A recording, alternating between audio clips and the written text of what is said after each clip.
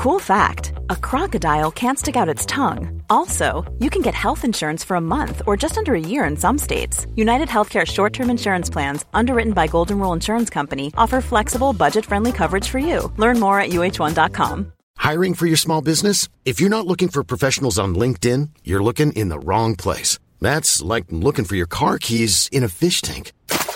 LinkedIn helps you hire professionals you can't find anywhere else, even those who aren't actively searching for a new job but might be open to the perfect role. In a given month, over 70% of LinkedIn users don't even visit other leading job sites. So start looking in the right place. With LinkedIn, you can hire professionals like a professional. Post your free job on linkedin.com/people today. Everyone knows therapy is great for solving problems, but getting therapy has its own problems too, like finding the right therapist, fitting into their schedule, and of course, the cost. Well, BetterHelp can solve those problems. It's totally online and built around your schedule. It's surprisingly affordable too. Connect with a credentialed therapist by phone, video, or online chat, all from the comfort of your home. Visit BetterHelp.com to learn more and save 10% on your first month. That's BetterHelp, H-E-L-P. The Drive Nation podcast with Dan Prosser and Andrew Frankel. Hello everybody and welcome to a very special Drive Nation podcast, because today it's not just Dan and me talking nonsense about cars. I'm actually here with an extremely special guest. I'm here at Gordon Murray Automotive with Professor Gordon Murray, CBE. And the reason I'm here is mainly to talk about the extraordinary new T.50 car that he has created, the car that I think everybody will regard as the true successor to the F1. Gordon is, I'm sure all of you will know, designer of many championship-winning Formula One cars for Brabham and for McLaren. And Gordon, it's great to have you with you. Thank you very much for giving us your time. I think today, given the time we have, we'll probably just keep to the road cars, if that's all right. And what we'll do is do a bit on the past, talk about the F1, because that's a car, as I think you know, very special to my heart. And then obviously we'll spend a lot more time talking about the T.50. So can I take you back to an airport departure lounge, Linate, I think it was, in 1988. The MP44 had just failed to win the only race that year it didn't win. And I think your flight was delayed and talk turned to maybe doing a different sort of McLaren, the car that turned into the F1. Had that been something that had been on your mind for a great deal of time? You know, I've always wanted to do a good sports car since I was racing in South Africa in the 60s, really. I grew up in the 60s in that lovely era of Italian and British with Lotus sports cars, you know, lovely shapes and sounds and everything. And I always harboured the desire to do a road car. I've dabbled in road cars. I did the Minbug in 71, the Midas Alpha in 81. But when I was at McLaren, I was thinking, you know, I was only signed up for 3 years. I said to Ron, under no circumstances will I do more than 3 years, because 20 years in Formula 1 is enough for any human being. And that's easy to say. Yeah. But, you know, how do you follow Formula 1? Yeah. 5 World Championships, 50 Grand Prix wins, all that stuff. And all the excitement that comes with Formula 1, well, certainly in those days. And the freedom of design and all that stuff. And I thought, how the hell do you follow that? On the other side, I'm always looking for a new challenge, really. So I started thinking in my head, didn't mention it to anybody, that maybe, you know, McLaren would be interested in doing something better than Ferrari, because we were beating them in Formula 1. Yeah. Why not try and beat them on the road? Why do you have to go to... I think it was Mansour Ogier said, why the hell do you have to go to Italy to buy a supercar? Yes. You know? And we got stuck, you were absolutely right, we got stuck at Linate, the flight was late, and it was Ron Dennis, Mansour Ogier, Crichton Brown and myself. And the one actually, I think, to first moot doing a car company within the group was Mansour Ogier.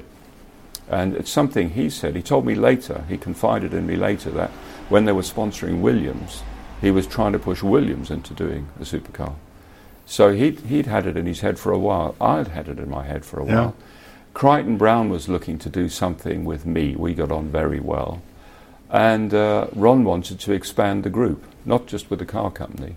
That's about the same time we thought we needed an electronics company, because electronics were beginning to take over in Formula 1 with telemetry and all that sort of stuff on board, you know, diagnostics and stuff. And so Ron was looking to expand the group. I was looking for a new challenge. Yeah. Mansell Ogier wanted to do road cars, and Crichton just wanted to do something with me separately. Yeah. He was quite happy to step out of Formula One and do whatever I was doing. So it sort of gelled. That was the germ of the idea. But was the car itself, at least in its concept, already in your head at the time? Did you always have a vision of the kind of road car you wanted to do? No, not at Linate. Once I knew it was going to be a reality, then my head went bananas. Yeah. Absolutely crazy. And the first thing I did, before I got too carried away, is I drove the current crop of supercars. Yeah. And there were a few around in those days. We borrowed a 959 F40. Yeah. We borrowed an EB110, a Jag XJ220, and I had my NSX, which I know is not a supercar, but it was a really good ride and handling compromise. So we had those 5 cars, and we spent days with them on the road and days with them on the track, in the dry and the wet. And what I did was, I wrote down a list of things I didn't like. Yeah. So this was going to be an exorcism, if you like. I wrote down, I already knew the things I did like. I loved driving Lotus Elans, the lightweight steering feel and all these stuff that comes with these little lightweight cars. So I already knew the things I did want, but I needed to discover why supercars weren't that good to drive. Even if they had an exciting engine and they looked sexy, most of them were absolute. We'd also tried a few older ones like the Countach. And stuff like that. And it was pretty clear that most of them were dreadful for different reasons, actually. And just to give you a brief overview on that, the F40 was the most fun, and the best steering by a mile. I mean, the F40 to me comes second after a Lotus Elan for steering feedback. But it was just a heap of rubbish. It was just, I infamously said, and it got into print, that, we couldn't make an F40 because I didn't have anybody that could weld that badly. And it was just, and the bolt stuck out the end of nuts by an inch. Oh God, it was dreadful. Yeah. The nice thing about the F40, it had great character. Yes. It had lovely steering. Yeah. And they'd done a very clever thing. They hadn't over-turboed the engine. Yeah. So the NA bit, being a light motor car, that you didn't feel the lag as much as you did on EB110, for example. Yeah. And so I took from the F40 the driver feedback and the driver experience with the noise and the rawness, if you like. That's what I took from that. The EB110 was just rubbish, full stop. Yeah. I mean, everything about it. Yeah. It had no torque below 5.5. Yes. It had the biggest turbo lag I've ever felt in my life. Yes. You had to change down. It was a bit like a 600cc motorbike. You had to change down 3 gears to overtake a car on the road. It was useless. Yeah. Or sit at 5.5. And I didn't like the feel of the car. It felt heavy and boxy, and so that was out the window. The Jag 220 was a joke. I mean, it was a sexy-looking thing. Yeah.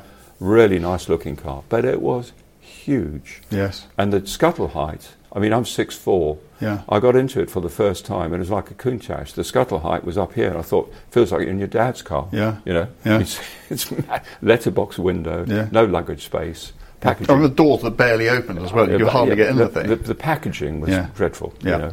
And I car design to me is packaging. Yeah. So that went out the window. The 959 was amazing on the track in the wet, with its little bit of drive to the front wheels and stuff. But actually, when you stop and looked at the car, it's just not special enough. It's a 911 shell with a fiberglass front and back end on it, and that shows. It really shows. It was a cheap way of making a supercar, and I wanted something bespoke. I didn't want to modify anything or carry over anything, so that went out the window. The NSX, we decided that would be the benchmark for ride and handling, at least. If nothing else, it would be ride and handling. But the other thing I took from the NSX, it had a very low scuttle height, because they'd very cleverly taken the air conditioning out of the dashboard and put it in the front boot area, and I copied that. Just dropped everything down. Yeah, it was 4 inches lower than all the other cars. Yeah. And I copied that. We went 2 inches lower again, which is why the F1 always feels like PlayStation when you're sitting in front of it. You can see the road 6 feet in front of the car. And that is something that actually the McLaren has maintained to this day, isn't it? It's taken that, and you drive a modern McLaren and you get in there and it feels like almost like you're in a goldfish bowl. You can just see everything. Yeah. I mean, compared to modern Lamborghinis where you're just like this and you can't see a thing. So that was my starting point. Yeah. And then I decided, right, that's all the stuff we don't want to have. The sitting in the middle came from lots of different areas. I had done that layout in a sketchbook at college in South Africa in 1969. I had drawn a 3-seater because I was racing car mad. All my exercise books had pictures of suspension and 60s racing cars and sports cars, Le Mans cars and stuff. And in the middle of all that was this layout, which I'd forgotten about. And that was still the sort of the arrowhead, so the driver, not only in the middle, but further forward as well. Yes, that's right. So that was, I suppose, where it started, but I've sort of forgotten about that. Where it really started was how do you get rid of pedal offsets? How do you make the driving experience very special? This is going to be the world's most expensive car, probably. Yes. How do you make it different, and how do you make the owner and the driver feel just so special? And we're a Formula One team. Yes. So everything pointed to a central driving position. And for a moment, for a mad moment, it was going to be a single-seater. And then I thought, that's probably going to limit the market a bit. Yeah. And then I dragged out the notebook with the arrowhead, tucking the people in, and I started developing that with seating bucks and stuff. Did anybody resist it? Did anybody go, you're crazy? No one, you won't be able to get into it? Or? Yes, I think there was hesitation from Ron, definitely. Mansour was up for anything. Mansour's a fantastic guy. He's just up for anything, And Crichton was, it sounds good. Ron was a bit hesitant, I think, because it was a bit radical. But once we all got used to the idea, I did pages and pages of handwritten notes. They're in the book Driving Ambition, which I gave to everybody and said, that's what we're going to do. And here's the sketch of the car. And the other funny story around then was the name, because we all met at Mansour's flat in London. And we thought, right, let's have a brainstorm. What are we going to call this thing? And we pushed all sorts of things around. Can you remember any of the other names? I can't, unfortunately, but they were pretty long-winded and not too terribly suitable. And I said, we're a Formula One team. What about F1? And we'll be 39 steps ahead of an F40. And everybody laughed. And Ron said, no. Let's take it away, and I'm sure we can come up with something better than that. So we all disappeared, and then weeks later we re-met in the same flat. And I said to everybody, right, suggestions please, and nobody had anything better, so it just became the F1. Just became the F1? Yeah. Wow. And you made this extraordinary car, but I can remember when people started to want to race it, because you never designed it as a racing car, did you? No, not at all. And I can remember you saying to me at the time, if I'd intended it to be a racing car, I'd have done it differently. So why did you not expect anybody to race it? Because at the time the BPR was getting going and people were starting to race 911s and F40s and even Bugattis. When I started the car was 1990. I've never heard of BPR. No, of course. I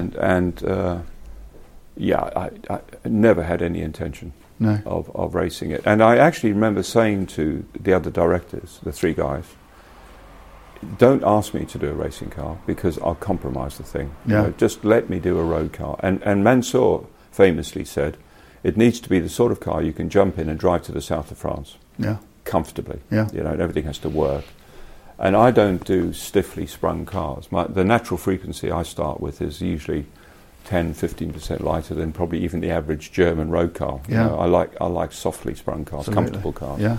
Which is why if you took the F1 to the track, it felt a bit rolly. And when we did the LM, we fixed that. We made it more of a track car. So, I just set out to do the best car I could and find a team. When I walked into an empty bin, and talk about fairy story.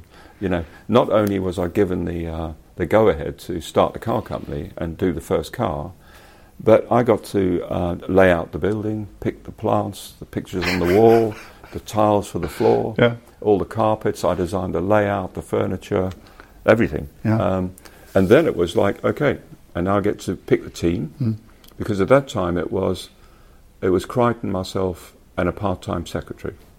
That was it, in an empty concrete building. So I got to pick the team, and I found a rarely young team to do that. relatively inexperienced, all very young people, and they grew with the program. It was great. The only sort of slightly older one was Peter Stevens. But even then, I didn't want a stylist. I interviewed a couple of people, and I thought, I'm never going to get on with these. I know what I want. I'm never going to get on with these people. Yeah. So I went to see Peter, and I said, I had a beer up in his place in London, and I said to him, have you got a really bright graduate? I know what I want, but I can't draw chrome, and I know nothing about clay modelling and stuff. Yeah. Have you got a really bright graduate because he was with the Royal College of Art? Yeah, of course, yeah. And he said, why, what are you doing? So I told him, he said, I want the job. So Peter came on board, and he was very good, I got what I wanted. I got exactly what I wanted. There are a few things that, when I look at the F1 now, I don't like. But thank God we've had a second crack at it, so I've fixed those. Yeah, gosh. And it is, by legend, a car that was designed without a budget. Is that true? No, absolutely not. No, absolutely not. There was no budget for the sales price. That's the important thing. Okay. So there was no holding back on, we need to make that switch. We need to make our own instrument panel. What, $9,500 for an instrument stack? Yep, because it's going to be all machine from solid and blah, blah, blah. Yeah. But there was a hugely tight budget for, we had 8 million quid to do the car. Wow. The engine was outside that, of course. Yes, of course. Yeah. We had 8 million quid, and I overran by $500,000. So when we got to the first running car, it was 8.5 million, but that included kitting out the building. Yeah. And buying all the equipment and production equipment. It seems unimaginable now, doesn't it? Yeah. And I think the overall program, by the time we got into production, with Shelford and all the production facilities, was 21 million total budget. So we were very tight on that budget, but we had no budget for the sales price at all. Yeah, okay. And obviously, you didn't make as many as was originally intended. Was it just a case of the right car being launched at absolutely the wrong time in an economic cycle? I think it was a combination of things, actually. First of all, we had no idea. It was the world's first $1 million car, with the exchange rate as it was then. Yeah. And we had no idea how many multi-millionaires or billionaires there were in the world that would want to buy a $1 million car for a start. Secondly, it was such an extreme motor car in itself, being central driving position and that fast. Yeah. We didn't know how many people could handle that or would want to try and handle that. Yeah. And then thirdly, we launched it bang on the 87-88 world recession. Yeah. So we had this combination against us, The thing that's been widely misquoted is that we said we would make 350 cars or 300 cars. 300, I think it was. Yeah. And that's what I thought. That's absolutely not true. Okay. What we had was, we had about 500 people expressed interest in the car when we first announced it. As soon as we announced the $50,000 deposit, and we didn't know what the sales price was going to be at that point, about 450 of them disappeared. And it was friends and family, wasn't it? We're going to do this fantastic car. Do you want to put your name down? Oh, yes, please. Yeah, can we have $50,000, please? Maybe not. So a lot of them disappeared, but some of them stayed on and bought the car. But almost to a person, they came to us and said, how many are you going to make? Because if this car, we said to them, it's going to be in the hundreds of thousands. It's probably going to be north of 500,000. Yeah. And they said, well, that's all very well, but how many? And we said, we're going to make as many as we can. And they went, that's not good enough. Yeah. You have to put in the contract a limited number. Like Ferrari said, 400 F40s. Yeah. They made over 1,000, didn't they? They made 1,300. But I'd never do that. No, of course not. I would never do that. And so we said, okay. So we had a board meeting, the four of us. We had a board meeting, and we said, how many people are out there? How many can we make? We really, ideally, want to make to start making some money around about the 100 mark, and 150 would be nice, and we make some profit. We said, but we don't want to put it too low, because what happens if people drive the car and they love it, and after the recession people start queuing up. Yeah. So we said, middle ground, 300. Yeah. Ferrari made 400 F40s, but they said they were going to make 400 F40s. The Jag XJ220, I can't remember how many they were going to make, but we looked at everybody's. They ended up making 270, but I think they were going to make more than that. I think they were. Just didn't make as many. I think it was 500 yeah, or exactly. something. So we said, right, what about 300? Yeah. So we went back to everybody. If we put in the contract, we'll never make more than 300 cars, break the mould. Yeah. Yeah. They went, oh, that's fine. And that's why we put 300 in. It wasn't the fact we knew we were going to make 300 or thought we could make 300. Yeah. We put it in for the customers. Okay. But to be honest, when we got to around whatever it is, 65, 70 or whatever it was, road cars, yeah. by then the racing had started. Yes. And that looked far more lucrative. Yeah. And actually we weren't making money on the road cars then. No, I'm sure. So in the end, it started off as potentially a commercial disaster. It ended up a fantastic commercial success because what price do you put on winning Le Mans for a brand? Well, exactly. I mean, how much? Yeah. We made a profit every year on the racing cars of yeah. a few million quid. Yeah. And then we won Le Mans and 2 world championships. So, I mean, what's that worth to a brand? You can't put a number on it. And of course, that won us the SLR contract, which was, I think, over 300 million euros. So, in the end, it turned into a profit-making company. Of course. Because of the F1. Because of the F1. Although the direct sales weren't a success of the road cars. Yeah. Okay. So I said we wouldn't talk about racing, and we won't, but I can't leave the F1 without at least talking about Le Mans 95 and asking you, wherein all the achievements that you had with the McLarens and with the Brabhams in Formula One, where that particular event, becoming the first manufacturer since Ferrari, in fact, the only manufacturer with Ferrari to win Le Mans first time out. Oh, did they? Well, it wasn't even a works entry. So there was a private Ferrari which won Le Mans in 49. Okay. And that was the first time a Ferrari had raced Le Mans. I didn't know that. Okay. But it wasn't. It was Luigi Canetti's car, so it wasn't a factory car. Yeah. But certainly as a factory team. Well, we didn't have a factory team, so that doesn't count. No. But the car that won was your car, wasn't it? Yeah, we lent it. It wasn't run by us. It was run by Paul Enzante. Yeah. Who'd never been to Le Mans before, didn't even know where it was. And we offered engineering support, but it wasn't factory run. Absolutely not. None of the cars were. They were all privateers, really. Yeah. Anyway, to answer your question, that is absolutely up there for me as the number one. Yeah, I think it's much harder to win Le Mans than it is to win a world championship in Formula One, personally. You know, it's a hell of a race to just finish. Yeah. And nowadays it's a lot easier because you can change parts. But in the old days you couldn't. When I first went there in 72, you couldn't change your gearbox. Yeah. You weren't allowed to add water during the race. They sealed the water system.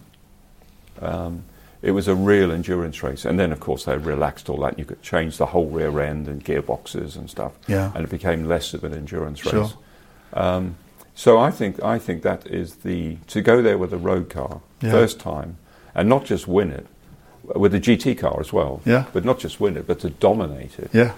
When there were prototypes in the race, it wasn't like in the old days where it was there weren't prototypes. Yeah. The GTs when Ferrari won it, I don't think there were prototypes in 49. No, absolutely not. No. So. It's up there for me. It's right up there. Yeah. And you also had the problem. You had some. I guess everybody had some weather that year, but it was a horrible Le Mans, wasn't it? In terms of it just rained and rained and rained. Yeah, I mean that really counted against us because the only way we could do a quick lap time was to run the minimum downforce on the thing, and the drivers in the dry were saying the thing's a bit floaty. Yeah. I said, well, you've got a choice. We can dump more downforce on, but you won't do the lap time. Yeah. Because we'd done many, many simulated laps. We'd already done a 24-hour test at French circuit. Is it Monterey or somewhere like that? We'd already done 24 hours to make sure the car would finish from a durability point of view, and that was fine. But the only way we could go quickly was to back the downforce off and off and off. Yeah. So we were doing 225 miles an hour on the straight, quicker than the prototypes. Yeah. And then, of course, they were quicker than us in the corners. Yes. But overall, we edged into their lead. And that was fine in the dry. But in the wet, it must have been a nightmare. Well, I spoke to the drivers, and they all said it was. You speak to Derek Bell, Yeah, I spoke to JJ about it quite recently. And JJ, and they would talk about tippy toe, skipping from puddle to puddle, And I was tempted to put more downforce on, but then, of course, the lap time would come down again. Yeah. So if it had been dry, we would have had a much easier crack at the win. But the car was a nightmare. It was only JJ's driving, which was extraordinary, in the night, in the wet, that actually put the car where it was. Yeah. Because all the other cars should have won. Yes. The one that really should have won was Derek's. The Harrods car. Harrods car was just way ahead. The team and everything. But unfortunately, that team modified their clutch mechanisms just before the race, the week before the race, and both of them had clutch problems. Yeah. Okay. I didn't know they put a different throw out. Their engineer said, because we had an external slave cylinder, because I was worried about the carbon clutch getting too hot, so the F1 has an external, like an old-fashioned car, with a fork going down. Yeah. And they had a race engineer who, racing cars all use direct push bearings on the clutch. And I said to him, don't do it, because we have no idea with the carbon clutch. 24 hours, all the dust and the heat and stuff. And they modified them. And they both jammed. And that was that. Cost them all the time, because those are the cars that should have won easily. Yeah. Whereas the Lanzanti car was quite slow. They were doing 1 lap less on the fuel because Paul was worried about the thing running out of fuel. So other people were doing 13 laps, they were doing 12. Yeah. And they were miles back, until JJ got in at night time and pulled that deficit back again. I can remember there was a time when he was 17 seconds a lap quicker than anybody else on the circuit. Yeah. Which is, I know it's quite a long lap, but even so, that's quite a lot of time.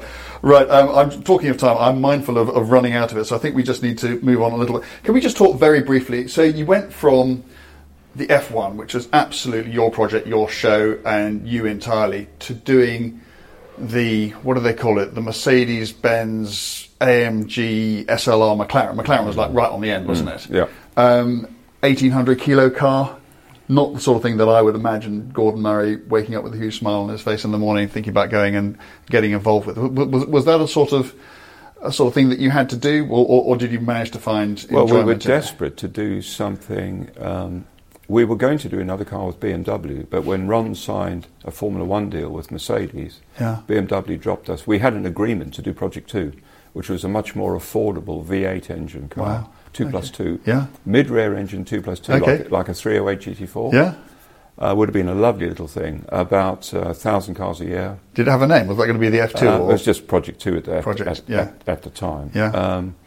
And we got the thumbs up on the QT through Rocha and Karl-Heinz Karpfel that the board had signed off the program. Yeah. And then Ron signed a 5-year contract with Mercedes for engines. And they dropped us like a hot potato. As they always were going to. Of course they were. Yeah, they were always going to do that. So that was the end of that. So I was desperate for work for the car company. And Mercedes were our new partner.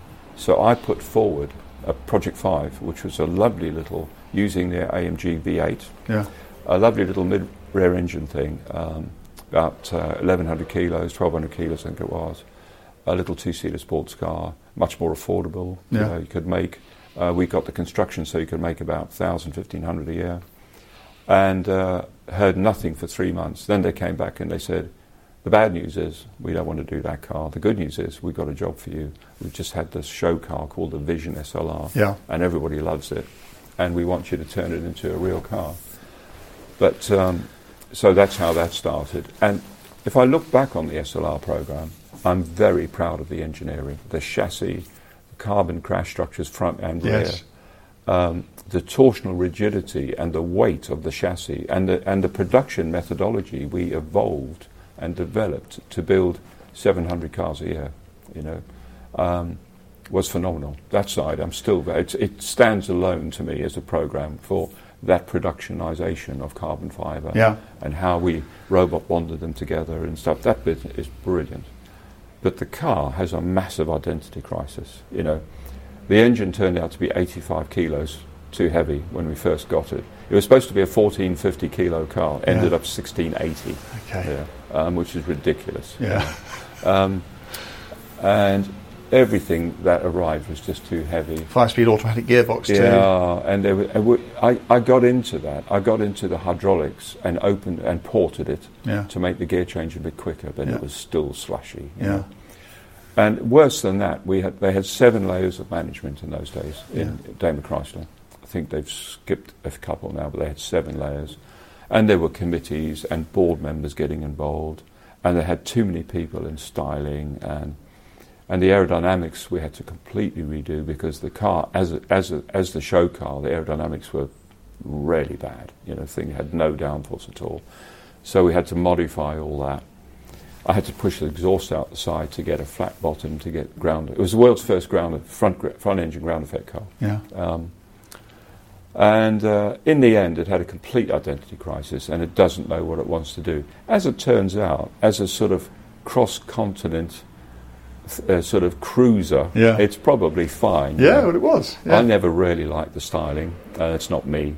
I do quite like the styling. Yeah, it's got great road presence. Yeah. But that styling is just too fancy for me. Yeah. I did draw a style in the early days of a much cleaner one that looked a little bit more like the old SLR. Yeah. And in fact, that's what they hadn't seen it, so they did it on for their own bat. But that's what A&G did when they followed it with the SLS. Yes. They cleaned it up and made it look, and that's what I drew. Yeah. Actually. Okay, that's a much better looking car. Yeah. Anyway, so I look back on that as a lesson, really. And you will never get, and this is really important, and it's relative to what we're doing today with T.50, I've come to the conclusion you will never, ever get an iconic motor car. And by iconic, I don't just mean the way it looks, but the driving experience, the purity of all the components in the design, if it's a committee design. It just doesn't happen. Even the little cars, if you look at the Mini with Isigonis, the Cinquecento with Dante Giacosa, those were one person's vision, and they turned out to be these pure, simple, pure little designs. Whereas the SLR, everybody was poking their finger in, you know, and it didn't know whether it wanted to be a sports car or a GT car or a limousine or a whatever. You know. Okay. So let's turn to the T.50, which I've just had a look at. If you go to Drive Nation's Instagram page, you can see the photographs of it. You will, I hope, agree with me that it is an extraordinary looking thing. Is it correct to look at the T.50 as the true successor to the F1? Is it in the way that you conceptualise it? Is it a modern F1, or is it trying to do a slightly different job? No, it's a modern F1. Okay. Because, and the reason it is, when we got to 2017 and we had to celebrate 50 years of car design, we had a little exhibition, which was nice. But that's when I announced the car company, because we've been talking for about a year, should we do one more car? And the only reason, apart from celebrating 50, we could have done other things to celebrate 50 years. You know, we could have just made a one-off prototype and that had outrageous future technology, or I don't know, we could have done loads of things.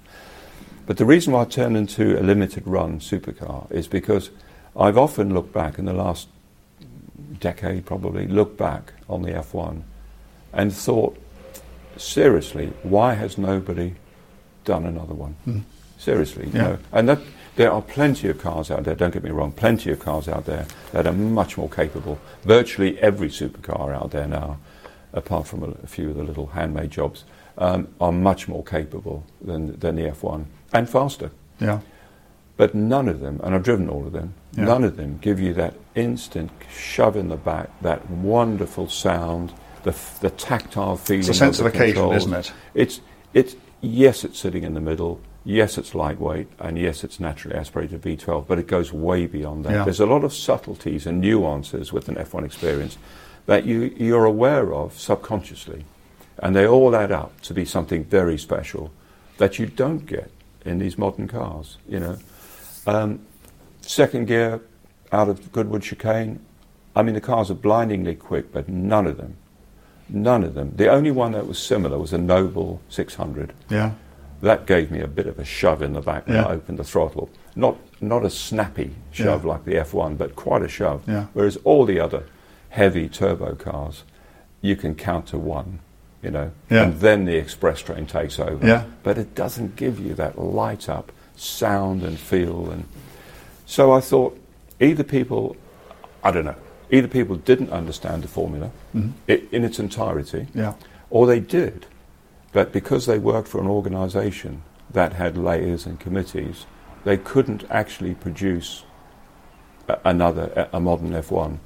Or if they were a small organisation like Pagani or Koenigsegg, they were using carryover engines and turbochargers. Yeah. And it's never going to happen, not in a million years. It has to be 10 or 12 cylinders, and it has to be normally aspirated. Yeah. So can you just talk us through, what I find so fascinating about this car is all the stuff you're not talking about. You're not talking about 0 to 60 times, you're not talking about top speeds, you're not talking about Nürburgring lap times. You're just, the only thing that appears to matter to you is that this is a pure driver's car. And I'd just like to sort of hear from Gordon Murray's point of view, what are the most important things to deliver if you're doing that? How do you go about creating that car? You're right. I have no interest. I don't even know what the 0 to 60 time is. I have no interest in acceleration times or lap times. No interest whatsoever. The car has to deliver the best driving experience in the world, number one. Yeah. And that includes everything, engine, controls, everything. It has to be the best engineered car and the lightest car on the planet. And thirdly, and probably most importantly, it has to be a car that you'll want to use and jump back in. Get out. First of all, you get out and walk away, you want to turn around and have another look. Yeah. That's the first thing. So there's your styling. Yeah.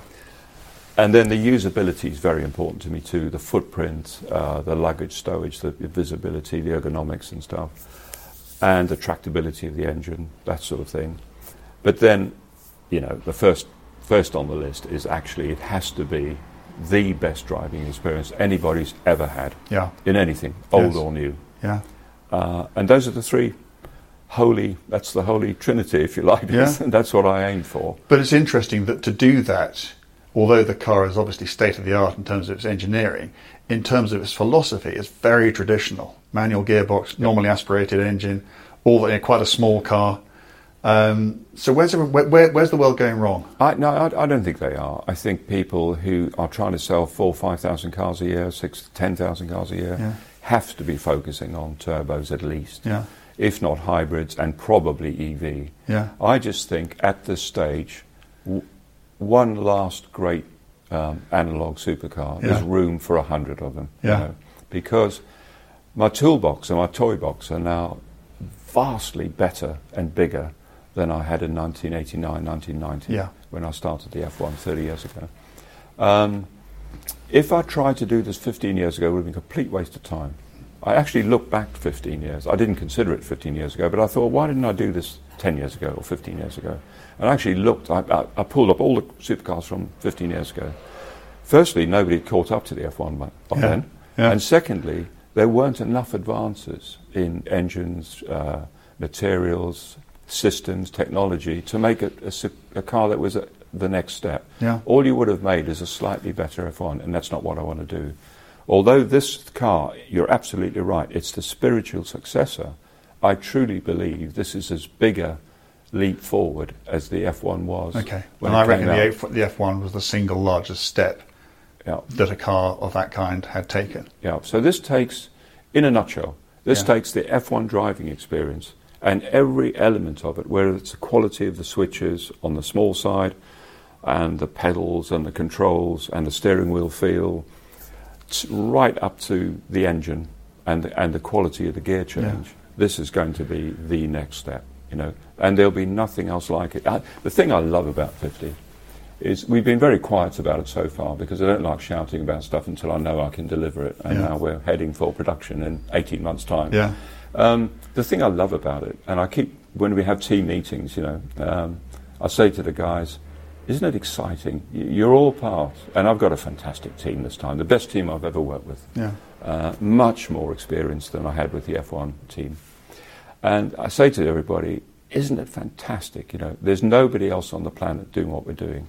But not just doing exactly what we're doing. There's nobody on the planet doing anything close on weight. We did an average weight of supercars now. It's 1,430 kilos is the average weight of a supercar. Everybody's having to resort to this massive power race to try and push 1.5 tons along. And now we've got 900 horsepower, 1,000 horsepower, 1,500 horsepower. And of course, then you've got the awful spiral. The gearbox is bigger, the drive shafts are bigger, the brakes are bigger, the wheels are bigger. It gets heavier, heavier, heavier. I wanted this to be a 3.3 litre to start with. That was I love the Ferraris, the Ferrari V12, the 3 litre V12. from the 60s. The Colombo V12.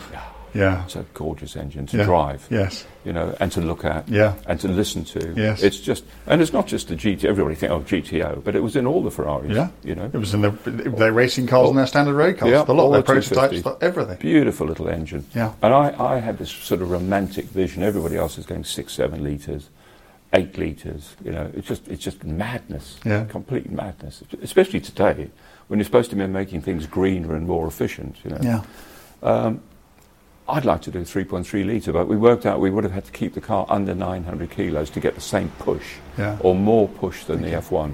But even so, you now have a 3.9 litre engine? Well, it's 4, we call it 3.9, it's 3994. Okay, so a sub 4 litre engine producing more power than the F1's 6.1 litre engine. Yeah. And torque lower down. Yeah. So obviously this is thanks to your friends at Cosworth, who have produced what on paper sounds like the most extraordinary power plant to go. It's a new starting point for internal combustion engines. It really is. I mean, it's not just, it's slightly better than the Ferrari or slightly better than the Aston Martin V12. You know, it's just a new starting point. It's mind-boggling, the engine. Small, light, low. The centre of gravity too. You know, the F1, if it had a handling fault, because I don't spring cars very stiffly, I always try and make the roll axis sympathetic to the centroid. And the centroid is, if you think about the car as a loaf of sliced bread, and each slice has its own centre of gravity. Yes. And of course it goes up and down a bit, but you draw a mean line through. And on a mid-rear engine car, that's very steep. Mm-hmm.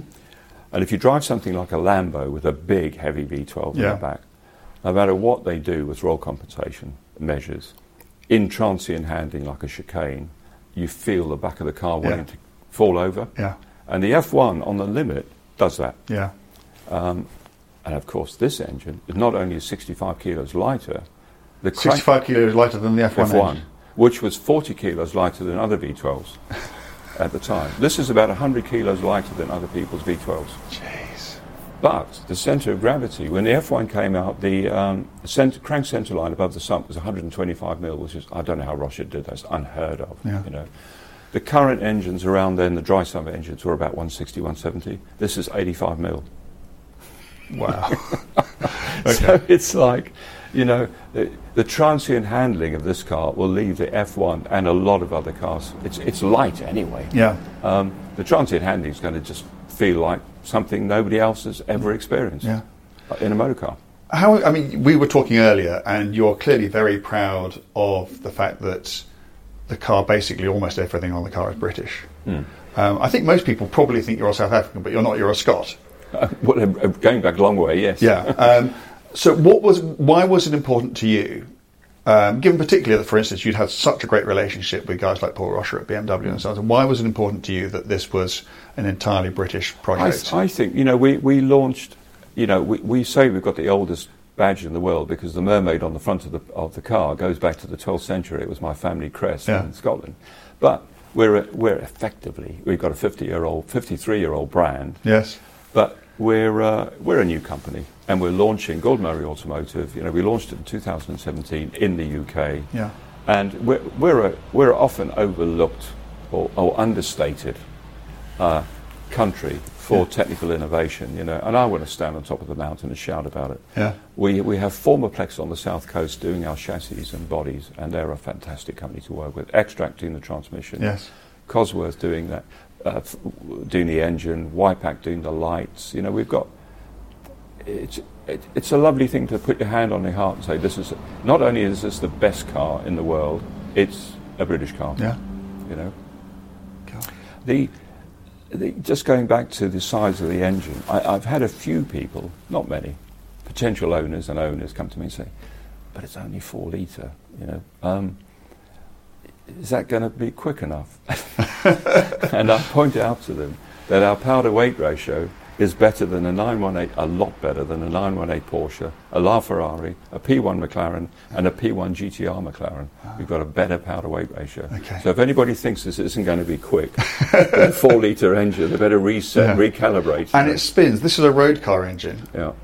A 4-litre road car engine that does 12,000 RPM. Yep. None of the DFVs you had in your Formula One cars ever did that. No, not at all. And here we're talking about an engine which presumably is going to have sensible service intervals. Absolutely. Will sit in heavy traffic and do everything that you need to do. Yep. And fully homologated. Yeah, it's mind-boggling. It moves. I mean, this motor car and the engine just moves the game on. It's such a giant. It's not a little bit better than other people's cars and engines. You know, it's another planet. I mean, you've driven lightweight cars. Can you imagine a Lotus Elise? You know, something a little bit heavier than a Lotus Elise with a 660 horsepower V12 in the back, revving to 12. Yeah, I'd like to. You've talked about the timing of the car and how now was the time to do it, because there was no point doing it 15 years ago because it would only have been a small step, and clearly developments in all sorts of electronics and computers and metallurgy have helped it. I just wonder, because when I talk to a lot of the car designers these days, they actually say how much more difficult it is to design a car today because of all the legislative hoops you've got to jump through. So what has been more difficult for you doing this car? I think the most difficult thing has been the weight target. Yeah. We've had to try. We have several mass track meetings every week, very open heart mass track meetings on every single nut and bolt module on the car. And that's been the most difficult thing, to make sure it passes all the homologation, all the crash tests, and all the durability and everything else you've got to do these days, but still is 980 kilos. If it wasn't for... Do you think it will? Do you think you'll get it in under a ton? Yeah, we're at the moment, we're declaring 986, which is where we are on the mass track, and we think we're going to hit that, Can you, are there any things, I mean, I can remember there are all sorts of funny things on the F1 which just showed your obsession with keeping the weight down, the amount of weight you got out of the exhaust system, the music system I think you did with Kenwood was the smallest, lightest thing that they'd ever done. Yeah, it was 8.5 kilos, and the average system then was 16 kilos. Yeah.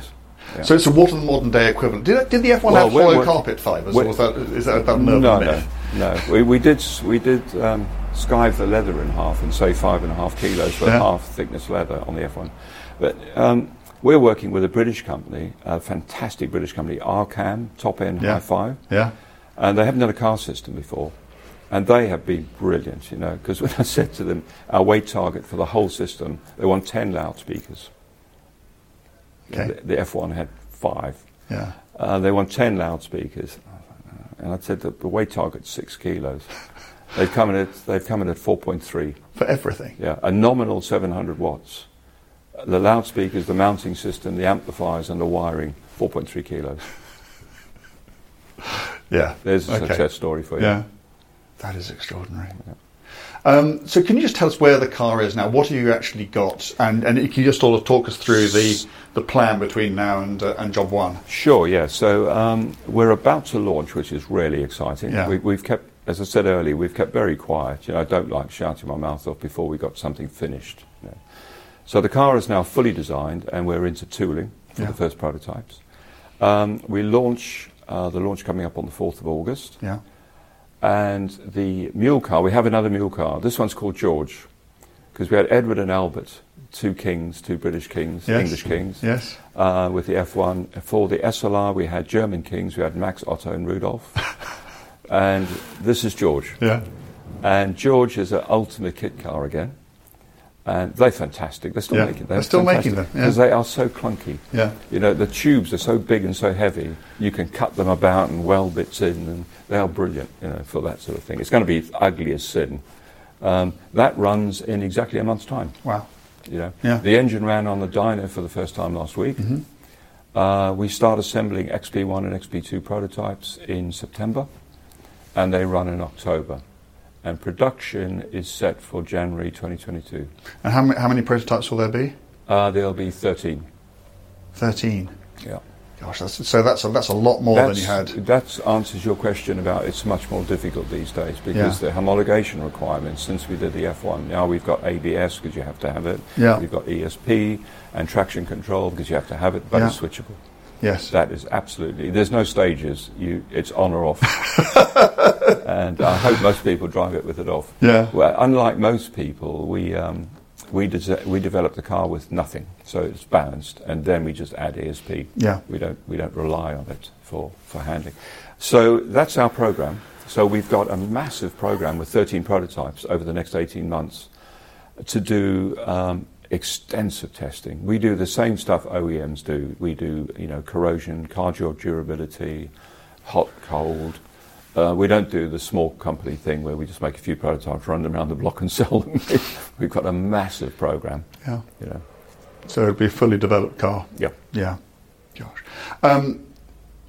I didn't talk about the aero, which is crazy given how innovative and interesting the aero on this car is. Anybody looking at this car will notice a large fan sticking out the back, and everybody will be thinking of that Brabham fan car. But you were explaining to me earlier, actually the concepts are different, aren't they? Yes, they are. I mean, the inspiration for putting the fan on the back instead of burying it, and I did try and bury the fan inside the engine cover to start with, which was just impossible with that size of fan. Yeah, is absolutely Brabham fan car. It's a bit of our heritage, if you yes. like. But the functionality and what the fan does and how it does it has nothing to do with the fan car. The fan car was a blunt instrument. Yeah. It was a vacuum cleaner with a bloody great big fan sucking up everything on the road. This doesn't do that at all. This is boundary layer control. And actually, this idea was 1991, and it's on the F1. Unfortunately, or fortunately, depending on which side of the fence you are, the F1 had so many firsts that it got overlooked. So, first carbon car, first active aero, setting in the middle, lightest car, blah, blah, blah. So it got overlooked. But the F1 had two small fans, removing boundary layer from two tiny sections of the diffuser. And it gave us an increase in downforce of about 5% and a reduction in drag of about 2%. Mm-hmm. And it logged in the memory. We didn't have time to develop. I was stealing days from the Teddington Wind Tunnel, the Formula One tunnel, so I didn't have much time. Sure. But we had two little model fans on the scale model in the wind tunnel, and it worked. And it's logged in the memory. And I thought, if ever I do another supercar, I'd like to use that technology, but over the full diffuser, and that's what we've done. And it's pretty intelligent stuff. It's nothing like the fan car. It doesn't suck bits off the ground. It just removes boundary. So it's not going to be throwing anything out the back? No. Although we have had one owner ask if we could have smoke coming out the back. It's much more sophisticated, and it gives the driver control. There's 6 modes, and 4 of them are driver selectable. And when it's acting on its own or under driver control, it's interactive with the top and bottom surface of the car, and it decides where it should be. The algorithms that we're writing will, over a certain speed it won't do this, and under a certain speed it won't do that, and under these conditions it does that. But the effect with the fan is that we can get interactive aero at much lower speeds, and we can dump downforce at higher speeds. Sure. Create a virtual long-tail motor car with the fan. So it's got some funky stuff. And do you know what sort of, in numbers terms, what sort of downforce it's going to be capable of generating? Yeah, so we're talking percentages. I'm not a fan of numbers. It's not a car like the Valkyrie that will produce tons of downforce, because it's pointless on a road car, to be honest. But the F1, on the other hand, didn't really make enough. It had very little downforce, just enough to keep it stable. Yes. I think it was about 50 kilos, 150 miles an hour. Yeah. Because I knew at 240 we'd have no suspension left if we had anything more. Yes. On the other hand, this makes much more than the F1, but not ridiculous numbers. Yeah, but importantly, the high downforce gives us instantly 50% more downforce than standard. Sure. And under braking, we double the downforce, which means from 150 miles an hour you stop 10 meters shorter. Wow. And and that uses the foils and the fan working together. Yeah. And we get 100. Our target was about 70%, but actually we've turned out with 100% more downforce under braking. And 100 road cars, and then 25 track cars. Track cars, yeah. What can you tell us about the track car and how different? The track car will be much more hardcore. I'm hoping the people, one of the reasons we're doing a few track cars is I'm hoping this car, the styling is so pure, I'm hoping people aren't going to ask us for high downforce kits. And, you know, with the F1, when they saw the LM, I built 5 LMs. Yeah. People then started retrofitting the wings and the front splitters and things to road cars, which I think was a shame, to be honest. They look fine, but, you know, This car is so pure, and I think much prettier than the F1. Yeah. We call it a return to beauty. We like to. It seems to fight against this war that OEMs are in now. We're trying to make the next car more outrageous, more holes, more ducts, whatever. This is the antithesis of that, really. And so with the track car, that's going to be outrageous. I'm having a lot of fun actually with that. That's going to be more GTR than LM. Right. So, and we're looking seriously. We're talking to Stefan Rattel. I've talked to the ACO and the FIA, but they seem to be in a bit of a mess as to where GTs and supercars go. Yeah. But Stefan Rattel runs, I think, 90% of the world's GT races anyway. And we're talking to him about perhaps another Pro-Am series like BPR again. Which would be fantastic, you know. Yeah. So that's where we're sort of heading with the track car. So if somebody wants something more outrageous, get one of those. We've had a few people buy both. Wow. They pre-ordered. Yeah. They don't even know what the track car is yet, but they pre-ordered a track car. Will the powertrain stay essentially? So presumably you'll have to have paddles. It's a different. It's over 700 horsepower, that one. Okay. Wow. It doesn't have cats and things, obviously. No, sure. Yeah. And it'll have a sequential shift, presumably. Yeah. Okay. And even lighter? 890. 890. Yeah. Wow. Okay. And the road car, you've still got navigation, you've got entertainment, you've got everything in air all conditioning, works off the phone. Yeah. We looked at doing our own infotainment system, but we also looked at the mistakes other companies have made. Yeah.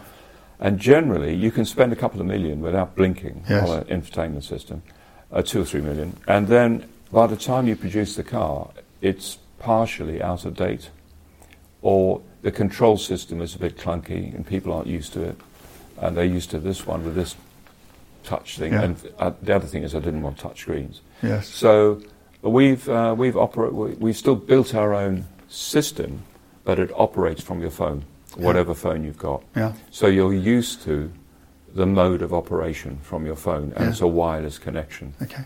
And we think that will, the fact that it'll update itself is a more sensible way to go. Indeed. Yeah. So 100 cars, 2.36 million each before tax. Yep. Are there any left?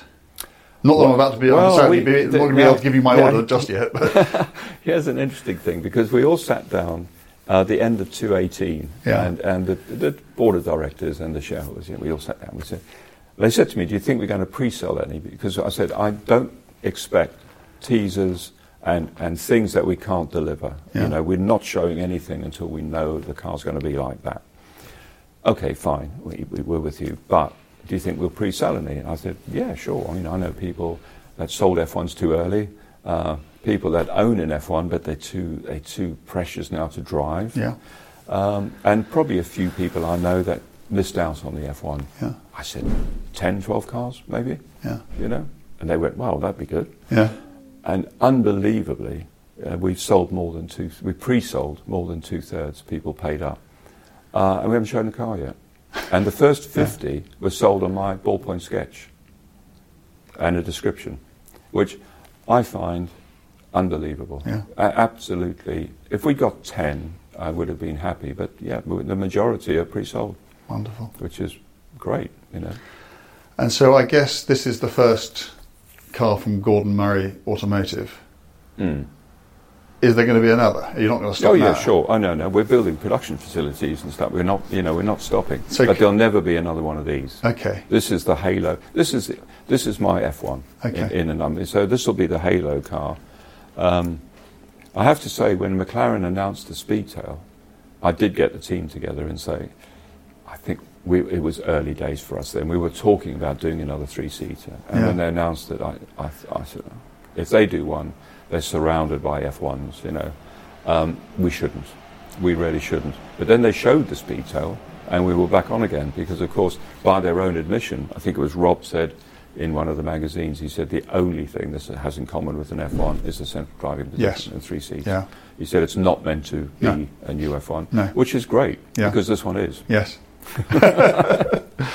Wonderful. Well, Gordon, thank you so much for your time. Really appreciate it. The car looks fantastic, and I just wish you all the very best with it. Well, it's great to catch up with you again. It's been a while. After a while, yeah. I expect we'll be seeing a bit more of each other over the months and years to come. I really hope so, and I can't wait for you to drive the car. Yeah, nor me. Thanks, Gordon. Cheers, bye-bye.